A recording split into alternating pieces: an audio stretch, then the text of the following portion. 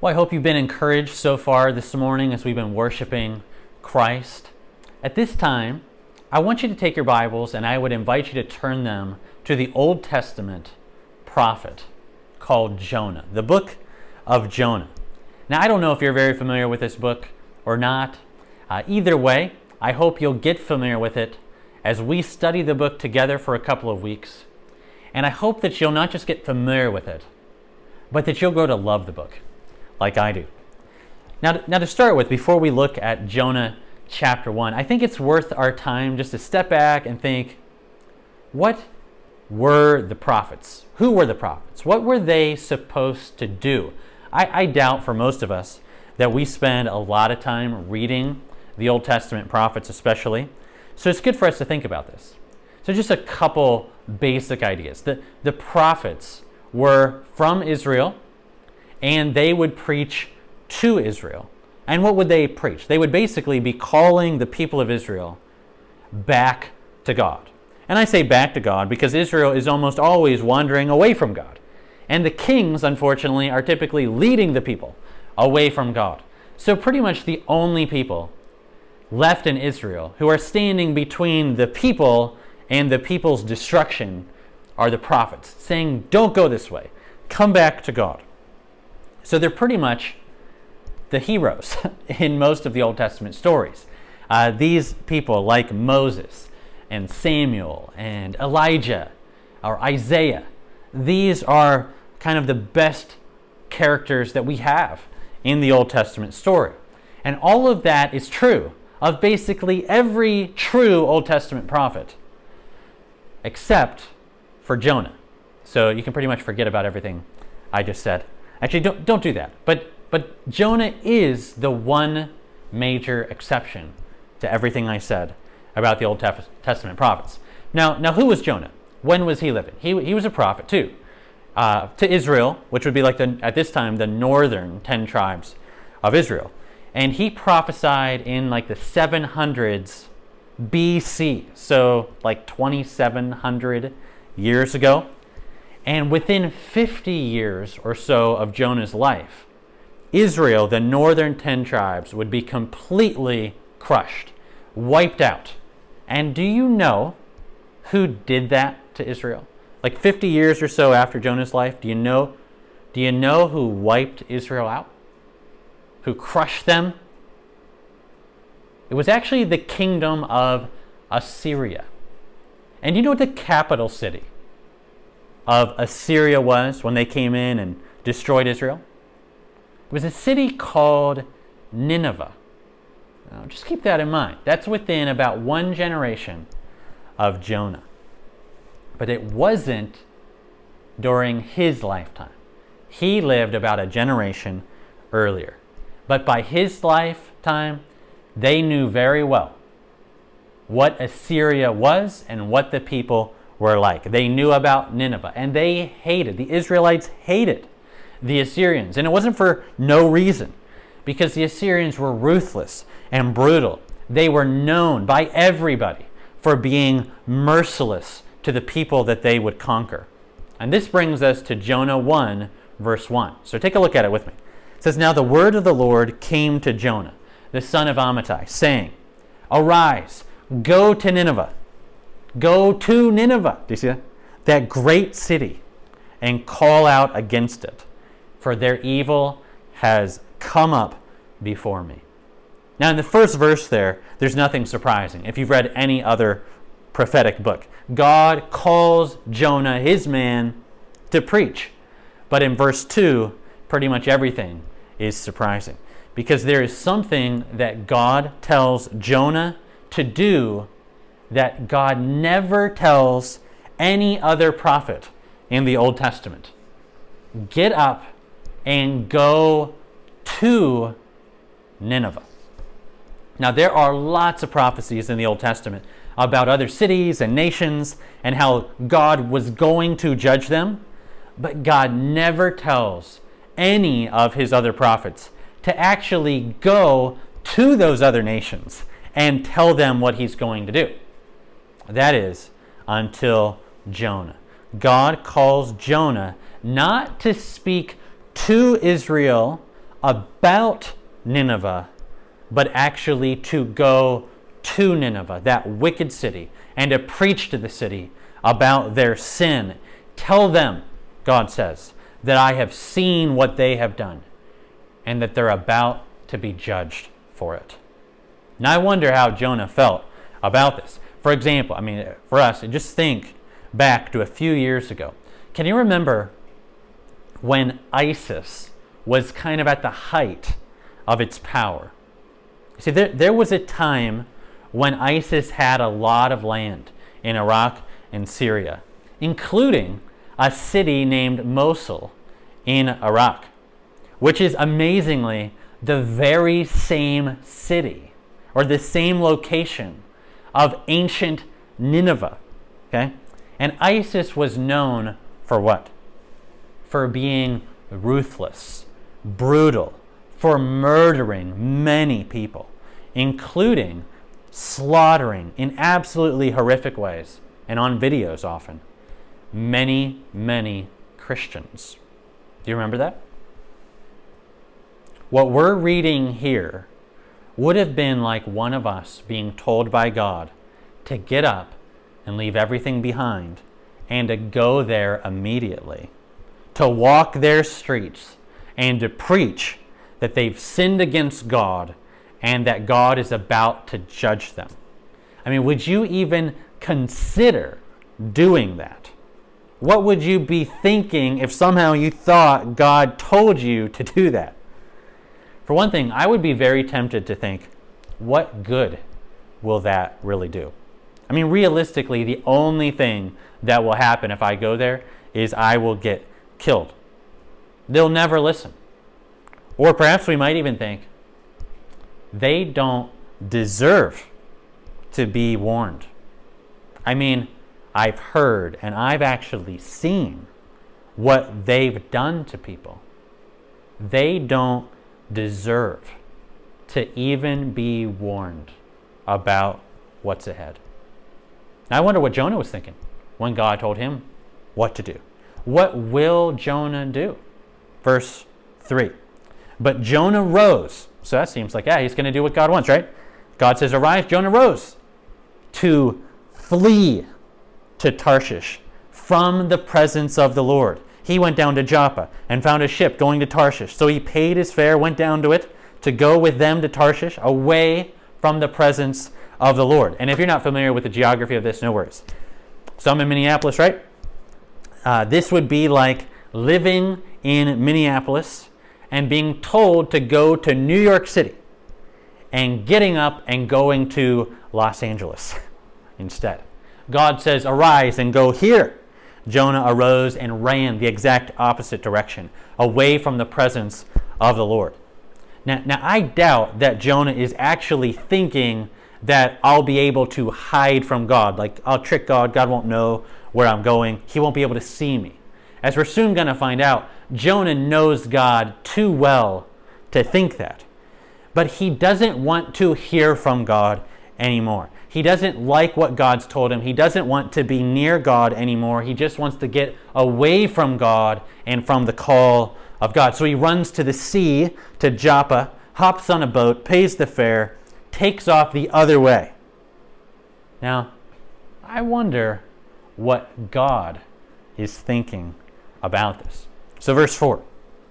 But the Lord hurled a great wind on the sea, and there was a mighty tempest on the sea, so that the ship threatened to break up. And I love how it's phrased. You think the Lord hurled the wind on the sea.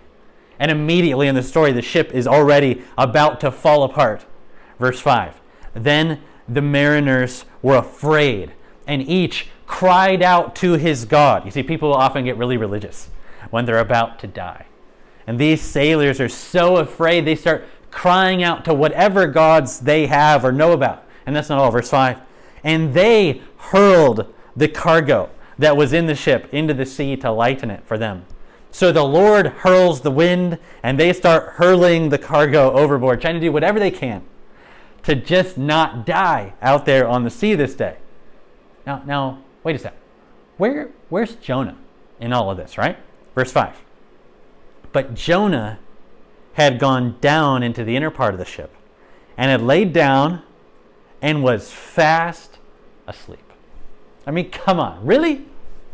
So the captain comes down and says to him, "What do you mean, you sleeper?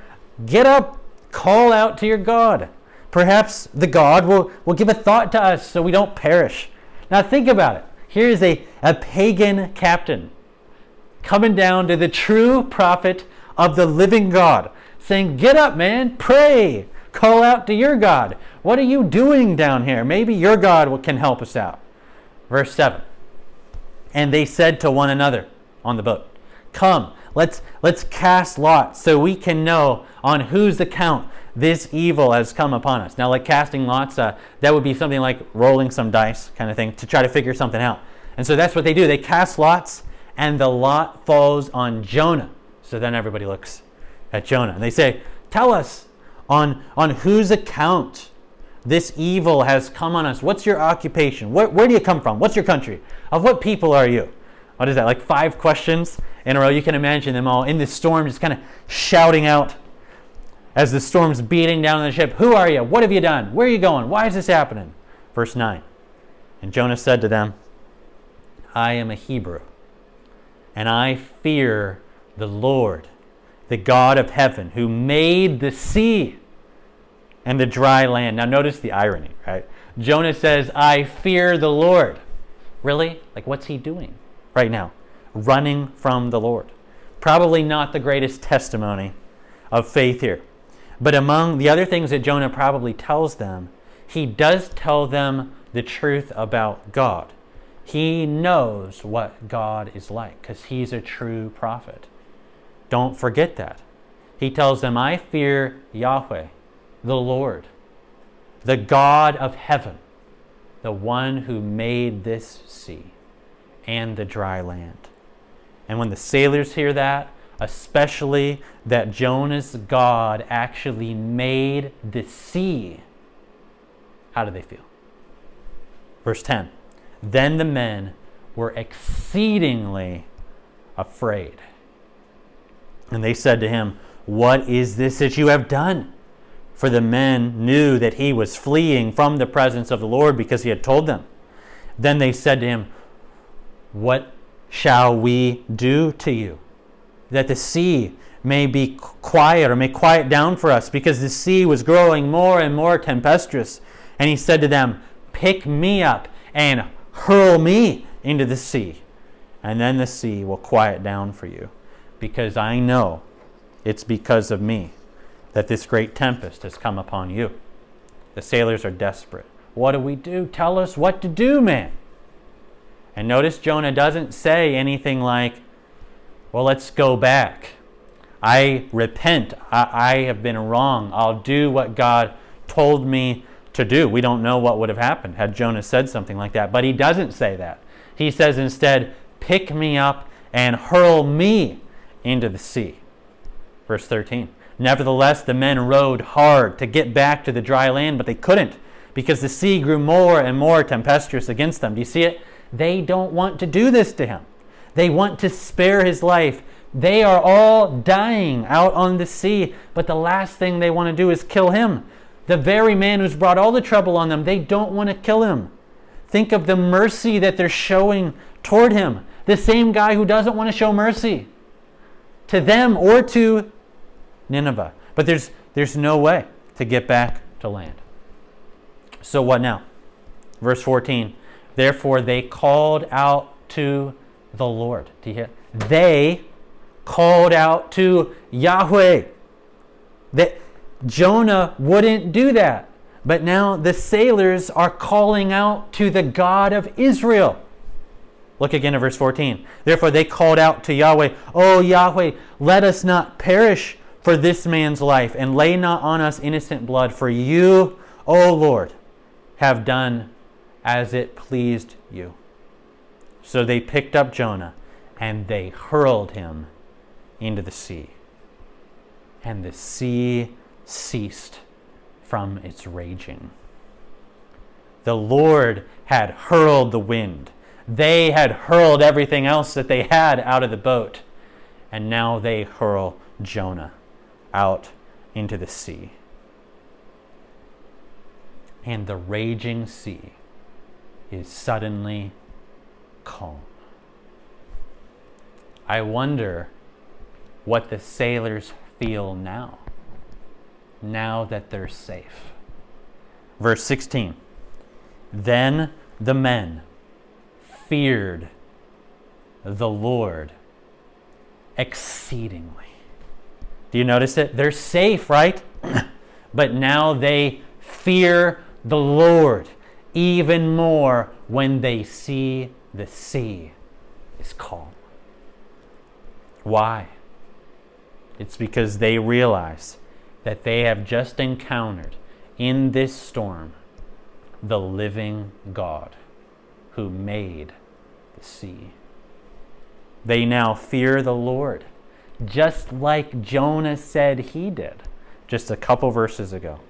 But that's not all. Verse 16, again, then the men feared the Lord exceedingly, and they offered a sacrifice to the Lord, and they made vows to the Lord. The pagan sailors have apparently become worshipers of the true and living God.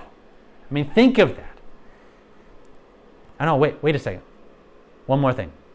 What happened to Jonah? Verse 17, and the Lord appointed a great fish to swallow Jonah up. So God sent a storm after Jonah, and now God sends a big fish to swallow him up. Why? Was it to kill him? Is that what God wanted to do? Or did he send the fish to save him? Next time, we'll talk about that. Now, as we close, we've gone through this story pretty quickly. I want to step back. I want to ask 3 questions. Get us to think about the story. First one, what do we see about God? I think at least one thing, God is a God you can never hide from.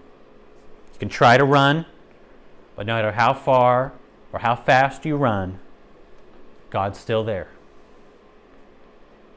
I also see about God that God can work to save people even through his servants' worst testimonies. even through his servants when they're at their very worst, like Jonah is. Now, this isn't to tell us, run from God and that'll help your witness. But it is to show us something about God. God knows how to save. And he works in mysterious ways. And then when you think of God and Jonah, God doesn't give up on his children. God's not done with Jonah yet. Now, we don't know yet what will happen, but we saw in that last line as Jonah was sinking to his death, God appointed a fish to swallow him up. And I'll give you a hint here. That fish wasn't sent to kill him. God's not done with his man yet. God's mercy can reach even to the depths of the sea. The second question, what do you see about Jonah? Jonah doesn't like God's plan for him, right? I mean, that's the issue. I think Jonah would gladly have done something else for the Lord. But the very thing God called him to do was the one thing he did not want to do. And so he won't do it.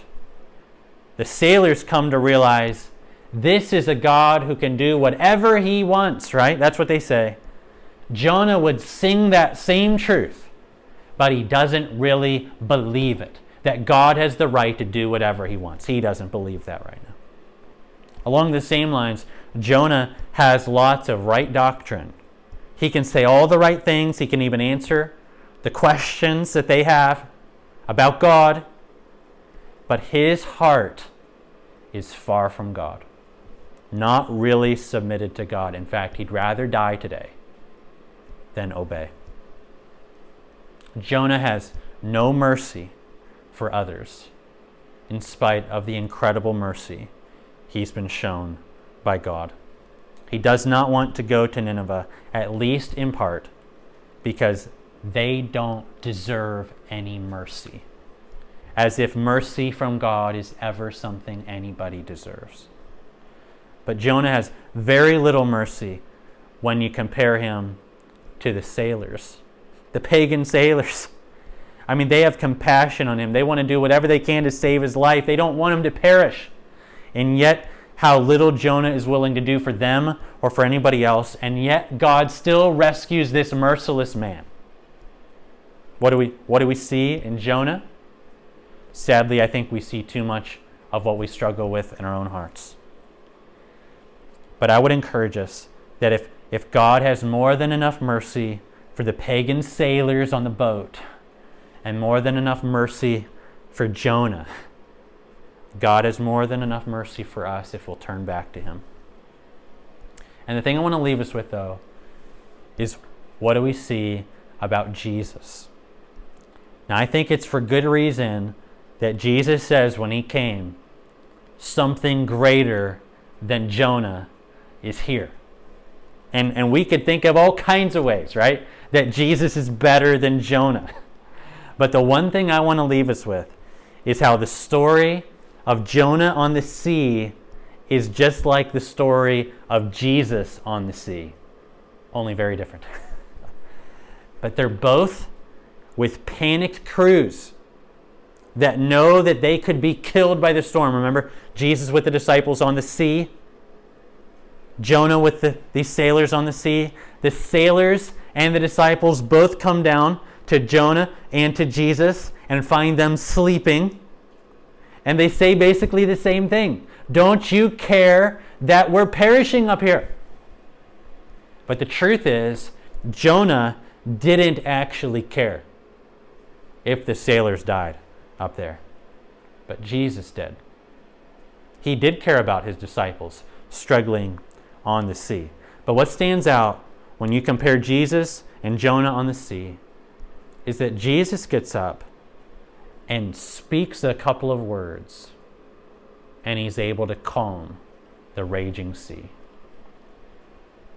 You see, the God who had sent this storm in Jonah's day and who could calm the storm when Jonah's thrown overboard is actually in the boat in Jesus' day. The God of the Old Testament took on human flesh, and his name is Jesus. And if you want mercy and forgiveness today, you need to look specifically and solely to Jesus. The mercy of God that's all over the book of Jonah is found specifically in the obedient Son of God, the prophet greater than Jonah, God's own Son, Jesus Christ, our Lord, who took on himself our many sins and has opened the floodgates of mercy for us all. Let the book of Jonah lead you to the one greater than Jonah.